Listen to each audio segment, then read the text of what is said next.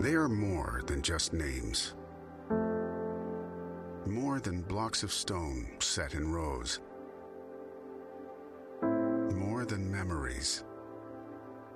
They are our brothers and sisters, our parents and our children, friends, loved ones, and even strangers who believe that we were worth fighting for, that we were worth dying for. They stand for justice, for courage, for heroism and fearlessness in the face of danger. They stand for the brave men and women who selflessly answered the call and gave their very lives for the cause of freedom. Let us never take their sacrifice for granted, but instead remember with gratitude those who have served. Today, tomorrow, and every day thereafter. By the grace of God, if we walk upon free soil, if we breathe in the sweetness of liberty, let us give thanks, let us honor the fallen, and let us never forget.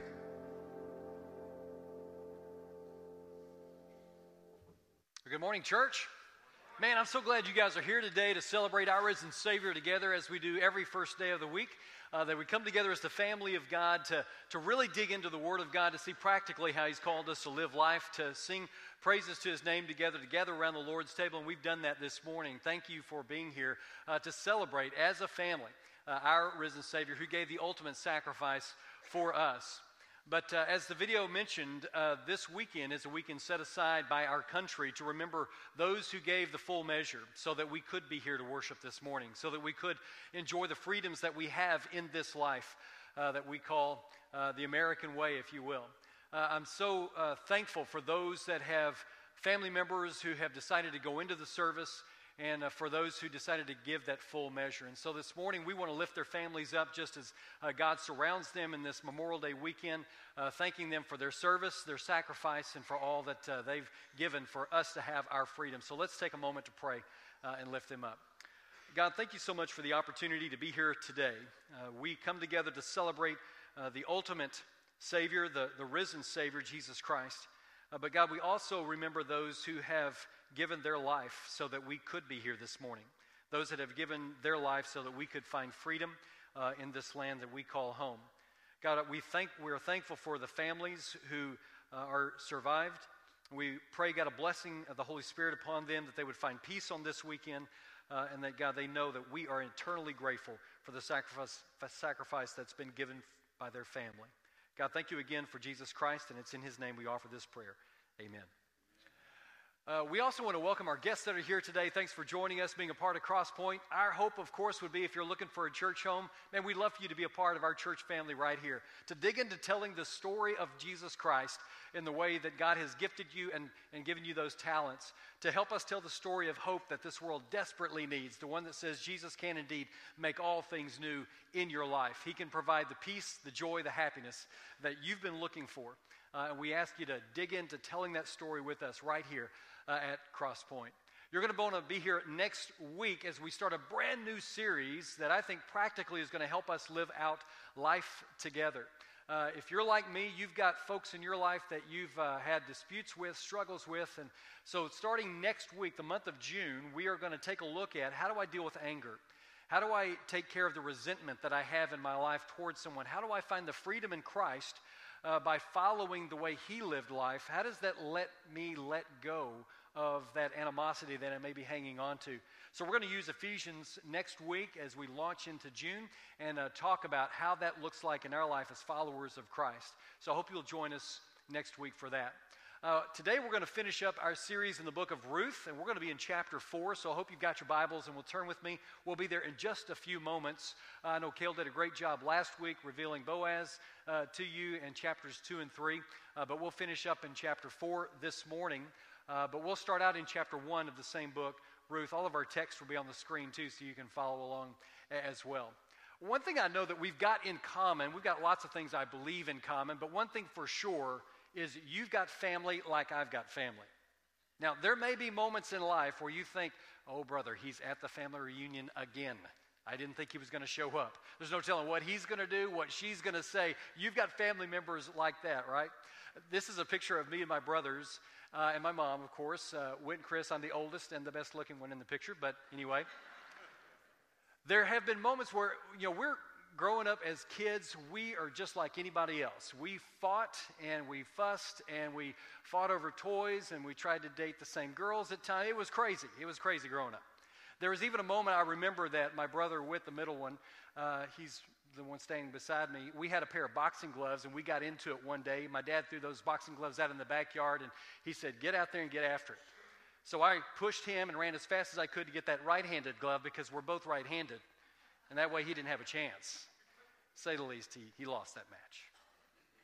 But there are moments, too, where we haven't agreed on everything. We've spoken over the phone or in real life, and they don't agree with maybe something I've said or done, and I feel the same about them. But you know what is cool about family? Is if I'm in a tough spot, if I'm up against the wall, one phone call to either one of those two guys, and they would come running. They've got my back. It's interesting, probably like that in your family as well. I mean, I can talk bad about these two guys all I want to, but the minute you start talking about them, I bow up a little bit. Wait a minute. No, that's my brothers. You can't talk like that. You've got family members just like that too. People that will come and take care of you in a moment's notice. People who've got your back when there's some turmoil, some chaos going in, when there's disagreement, when you don't feel like there's anybody there to help you. Many times those family members will step forward and help you. Cale introduced that kinsman redeemer idea last week, and I wanted to reaffirm today what really the three broad strokes of that responsibility was if you were found as the kinsman redeemer in the nation of Israel. 3 different ways that he might help you out as the kinsman redeemer. Now, you may have gotten into some financial trouble. You may have gotten into debt. You may need to pay a creditor off. And the only way that you can do that is to sell the family farm, to sell a piece or a chunk of that land. And so in order to keep that in the family, what the kinsman redeemer would do, he would buy that piece of property and pay off your creditor so that the land stayed in the family, so that the land didn't go anywhere. You still had that to hand down to your children. Now, you would have to work for that family member until the debt was paid off, but at least the land stayed with your family. It was right there. Same way with debt that was so large, maybe selling the farm wouldn't cover it. And there are instances and moments where families had to sell their children into slavery or indentured servanthood. And in those moments, it's a very difficult moment, and that kinsman redeemer would step forward and he would buy those kids back. He would pay off the creditor, and then your family would work for that family member until the debt was paid off. But that way, the family stayed intact. The land stayed with the family. There was inheritance there to pass on down. The third way that the kinsman redeemer might help out is if there is a death in your family. And it may be a homicide, it may be an accidental death. Maybe you were on a hunting trip, or it was a farming accident and someone was helping you, and in the process, they lost their life. Well, the kinsman redeemer's job would be to find justice. And so the way the law was written, it was an eye for an eye, a tooth for a tooth, a life for a life. And we've talked about before those cities of refuge that existed. There were 3 on one side of the Jordan River, 3 on the other side of the Jordan River, and you could run to one of those cities, and as long as you were inside the city, you were safe until the dispute was resolved. But outside the city, the kinsman redeemer could recover the family name, could offer justice, an eye for an eye, a tooth for a tooth, a life for a life. He had a big role to play. But at the end of the day, what this family member's job was to get your back, to have your back, to fall in line and let you know you're not alone in this. I'm going to cover the bases, so to speak. And in our stories, we've talked about Naomi and Ruth. What we discover is that Naomi, although she had some turmoil and chaos in her life, she was living in Moab some 10, 12 years, that the thing that got her through that was that she kept God in the middle of her life. And church, we can learn from that. When we've got chaos in our life, when things aren't going how we thought they might, when we lose our grip on some realities, the real thing is that we keep God in the middle, in the forefront. that he stays at the front end of our life. And Naomi did just that in her life. Until finally, after 10, 12 years, she discovers that God has once again blessed Israel. There is a harvest to be had, and so she begins her journey back to Bethlehem, back home. And Ruth is leaving behind her home, her people, her gods, and everything else that she remembers, going with Naomi to a place that she's never been before. And they begin the journey together.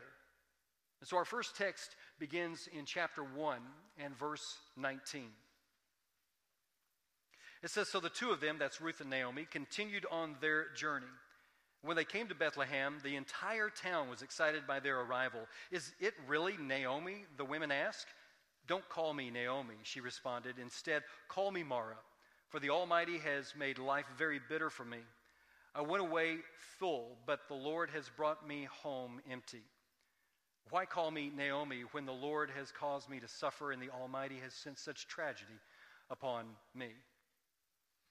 Naomi is experiencing a flood of memories. You can be there with her if you think about it in your mind. She's on her way back home with Ruth, her daughter-in-law, and as they top that hill, they can see the town laid out before them. They're on a road that they've traveled as a family before. They head down the mountain toward Bethlehem, and as they enter that city gate where all the elders would have camped out every single day to conduct legal matters, and business people would have been transacting business in the city gate, they walk through that gate, and everyone recognizes Naomi. She hasn't changed much. They welcome her home, but as she journeys to her house with Ruth in tow, Naomi is looking at the park where she used to take the boys to play. She sees the synagogue where she and her family used to worship.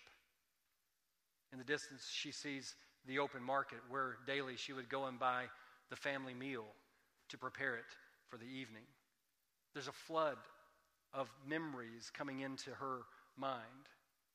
But you know the story. She's lost her husband and her two boys, and she comes back to Bethlehem sad.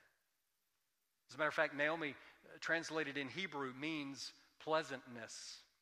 But on entering the town, she tells her lady friend, she says, "Call me Mara," which translated means bitter. She's sad. She's letting her hometown know, I'm not coming back the same way that I left. I left full, and I'm coming back empty. And you and I have had those moments before in life, haven't we? Moments where we were struggling through a marriage, which eventually broke apart. We wish that hadn't happened, but yet it did. We've lost family members along the way, close family members to death, or close friends. We lost that relationship that we thought would forever be together, and yet now we find ourselves in separate ways. We have adult children who are making decisions maybe in life that are not to your liking. You lost that job, that career that you thought this is going to be it forever. You, like Naomi, have those sad, difficult moments in your life that you try to reconcile, that you try to put together. And no one would have ever thought bad of Naomi if she were bitter. They would understand the struggle, the stress of life that she has gone through. But Naomi's answer to life's tough situations is how, church, you leave a legacy in your own family. When you keep God in the middle, no matter what is going on in your life, when you make sure that Jesus Christ is glorified in those moments, that's how you leave a spiritual legacy in your family. Maybe you've never thought about it, but think about it for a moment. Those great-great-great-grandchildren that you will never meet, and when they hear your name in the family tree, what are they going to think about you? Great man of God, great woman of God, someone who always made sure that God was at the forefront of their life. But in tough situations, Naomi and Ruth have worked through, and you have experienced that too in family. Disciplining those children as they grew up and got older, working through issues maybe with a spouse, tough, long weeks at work. You know, one thing that I appreciate about the book of Ruth is that it is real. I mean, it reminds us how we are living out life. They don't pull any punches in this particular story. And you too have had those moments of stress and adversity and doubt and loss, moments where you felt like your back was against the wall. And church, this morning, the story reveals to us an incredible truth. That no matter where you find yourself in life, if life is working out for you, if it's everything you thought it would be, or you find yourself in the other end where things are dark and dismal, no matter where you find yourself in life, God is always in control. He's always in control. Whether you see him in the picture or not, whether you feel like he is present or not, God is always there. And so this morning I want to give you 2 or 3 ideas to take home with you. Just some things to consider in your own life as we look at the story of Naomi and Ruth, because Naomi definitely pulled all 3 of these into her life. And the first one is this, that we're called to really stick together. As we live life out as the family of God, we're called as the family to stick together. We don't do this thing alone. I can't live life alone. I need you in my life. And I hope you feel the same way about those that are around you. We journey together. That's exactly what Naomi and Ruth did. I mean, imagine for a moment, you're in a distant land. You lose your only source of income. You lose your physical protection. You lose your spiritual soulmate. And Naomi endured that and worked through that.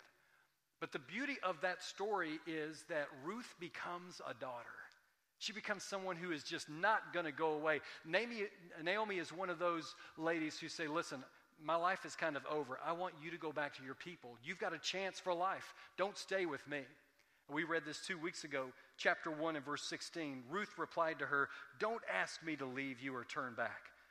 Wherever you go, I will go. Wherever you live, I will live. Your people will be my people, and your God will be my God. Man, we all need a relationship like that, don't we? Somebody that will stand with us and say, I'm not going anywhere. I don't care what's happening. I don't care how many come against us. I don't care what they say. I'm not going anywhere. You've got me for life. We love to have a relationship like that. And Naomi is now introducing Ruth to her family, her town, her God. In the past decade, she's only heard about who God is, and now she's getting to experience that in community. I mean, the only way that you and I get through life's tough moments, grief in life, the potholes of life, is when we have someone that will stand with us and stick by us. In 1989, I went to basic training down in San Antonio, Texas, the Air Force. This is me when I was about 130 pounds, but you didn't mess with me back then. No, that's not true. That's why I have so many people around me. I was scared. Brian Clute, he was a squad leader like I was a squad leader. Brian is from Milwaukee, Wisconsin. We lost touch with each other after basic for about 25 years or so, and we finally reconnected not long ago on Facebook. He is a real estate agent in Milwaukee, and he's just written his first book. He's a great guy, believer as well. But there were moments, because we were squad leaders, we stood out, we were in the spotlight quite a bit, and so we got chewed on quite a bit. We got yelled at quite a bit. And there were evenings, not every evening, but some evenings where I would lie in bed crying because I was just devastated. He would lie in bed maybe crying because he was devastated. And whoever was having the rough night, the other one would be there on their knees at their bed, hand in hand, and we would pray together. Now that's the kind of friend that you need in life. Somebody that says and notices, man, I realize you're having a tough time. I'm going to be with you. And that's how Ruth and Naomi were. They stuck together. And my prayer is that we as a church would be like Naomi and Ruth. That church, honestly, we would drop the mask. That we would be real with one another.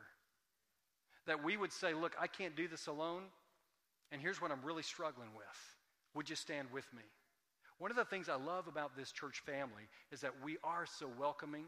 We are so willing to journey together no matter what's going on in life. And so, church, the call is that we would look at this story and realize we need each other in the journey, that we cannot do this thing alone. But Naomi also made a decision to stand with God. She made a decision to make sure that God was at the forefront of her life, and that would never, ever change. I mean, at first glance in our story, it may appear that God actually abandoned Naomi with all the catastrophe that happened in her life. She moved to Moab, and her life was turned upside down. But Naomi made a decision, even in heartache, to stay faithful to God and what He called her to live. She showed Ruth what faithfulness really does look like. And so Cale mentioned and introduced Boaz last week and gleaning in the field. And so that first day she went out to find food. She found Boaz's field and she began gleaning in the corner. And from day one, Boaz sees this attractive young woman in the corner and he says, "Who is that? I want to get to know her." Not in so many words, but that's where he was going. And so when she comes home, she tells Naomi about this kind man, and here's the food. Naomi realizes what's going on and says, "Hey, don't you know he's a family member?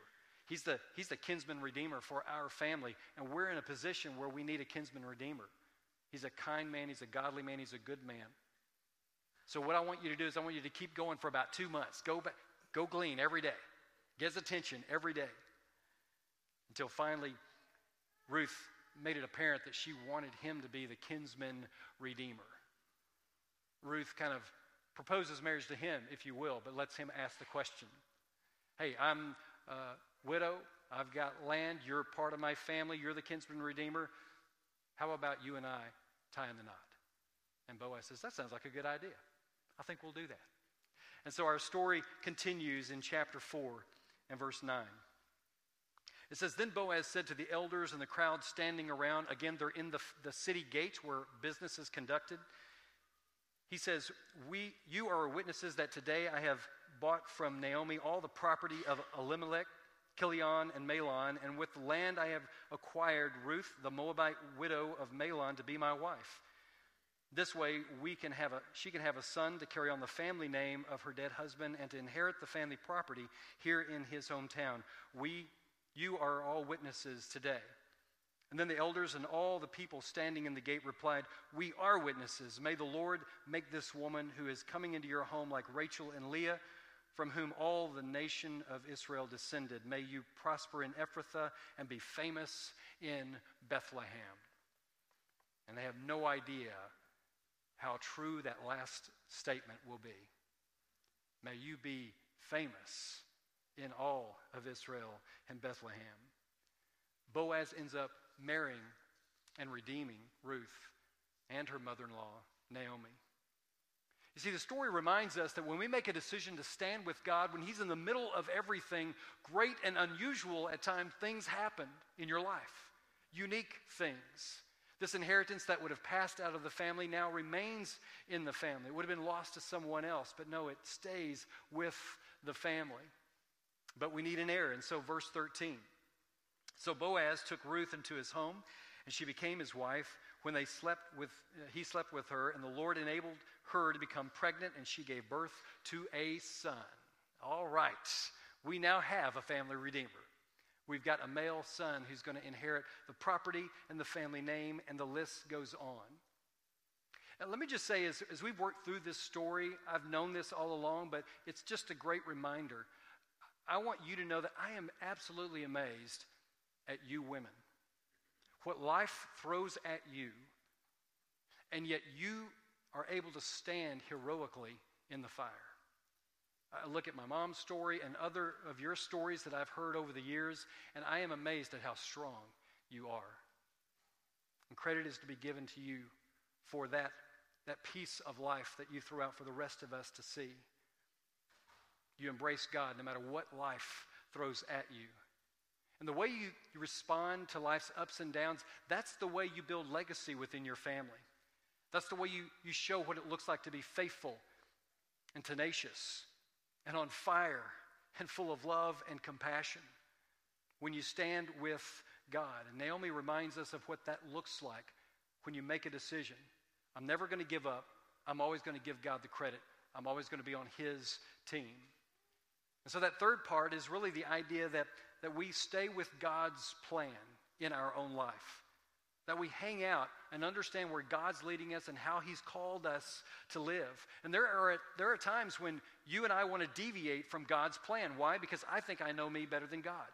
I'm going to make a decision to do what I want to do when I want to do it, rather than sticking to the plan that God's got for me in my life. So incredibly important that we're called to trust him. And there are moments in your life where you think, does God even know I'm here? But you know what Jesus says in Luke chapter 18? He said, God's the kind of God that takes the impossible and makes it possible. In Christ Jesus, he makes everything possible. He makes all things new. And so we wrap our arms around that story, that idea in our own life. And it's a call for us to trust him in our life and to be patient with how our story is playing out. And so we look after the baby's born in verse 14. It says, Then the women of the town said to Naomi, Praise the Lord, who is now provided a redeemer for your family. May this child be famous in Israel. May he restore your youth and care for you in your old age, for he is the son of your daughter-in-law who loves you and has been better to you than 7 sons. Now understand these two verses, they're not talking about Boaz. They're talking about the baby. Notice the lady's called Naomi, not Mara. Why? Because she's not bitter anymore. She's holding a grandchild in her hands. And we know how a baby changes everything, right? We've heard several of them this morning. It's a great sound. Love having babies around. That's the sound of life. That's the sound of movement forward. Babies change everything. Our story continues in verse 16. Naomi took the baby and cuddled him to her breast, and she cared for him as if he were her own. The neighbor women said, Now at last Naomi has a son again, and they named him Obed. I'm not sure I would have picked that name, but that's the one they chose, Obed. Boaz actually redeems both women and the family in this story. Now she sees God's work in her life because she's kept him in the middle. She's kept him at the forefront. She now sees his presence and the peace that he offers her in her life. You see, what Satan intended for evil, God worked out for good. And that's what he does in our life as well. Satan comes at us each and every day trying to pull us and tear us away from the relationship we have with God. And when you stand firm and lean into who God's called you to be, the only thing Satan has left to do is run. Because our God is an awesome God. He's a powerful God. And he stands with us in our turmoil when we remain faithful to him during our story. And you guys have experienced life issues along the way. You've experienced that dramatic loss of a family member or a close friend. You've experienced that relationship that has been in turmoil. You've lived through that rocky road marriage that you had. You've endured long nights with your children, the loss of job, and the list goes on and on. But what we're reminded of in this story is that God is a God who will restore and give you the peace, the joy, the happiness, the love, the community that you and I long for so very much. It's God that will provide that for us. And church, let me just say in your own families, if you focus on the negative all the time, if that's all you see and that's all you talk about, your children, your spouse, your extended family, and your close friends will pick up on that. But the inverse is true as well. The minute your feet hit the floor in the morning and getting going for the day, when you make a decision to give that day to God, to keep him at the front, to stay a part of his plan, and to journey together with other people of like minds, then people will see how much faith you have in God, and you continue to build that legacy that you are calling others to leave as well. You see, what we discover along the way in this whole story of God, not just this story we're looking at in Ruth, but the whole story of God, is that Jesus Christ is our kinsman redeemer. He has bought us back. We no longer have to worry about being in slavery or losing anything because he is our redeemer. He's bought us back. I mean, what does Paul say in Romans chapter 8? That we know that God causes everything to work together for the good of those who love God and are called according to his purpose. God will work for the best outcome in your life, even in the midst of turmoil and loss. When things aren't turning out like you had hoped, God is still there and He's making things work. You see, being a believer doesn't shield us from the storms of life, but it does remind us who stands with us in the storms of life, because those storms are coming. And you and I can rejoice that we have a Redeemer who shields us and stands with us in those moments. When you came in this morning, maybe you saw a card in your chair or close by. And in a moment, we're going to sing a song. And I want to encourage you to have the courage to do something this morning, because you're experiencing hurt in your life. You're experiencing maybe some emptiness, some loss in your life. And as we sing this song, I want you on that card to write down a word or a phrase or maybe someone's initials that you're struggling with. Somewhere that you've got a storm going on in your life that you'd love to have some resolution to. And as we sing this song, I'm going to encourage you just to write that out, fold it in half, and bring it up and lay it at the foot of the cross as a metaphor for you giving that to God. For saying, you know what, I'm done worrying about this. God, I'm going to give it to you. I'm going to be faithful to you. I'm turning my life over to you.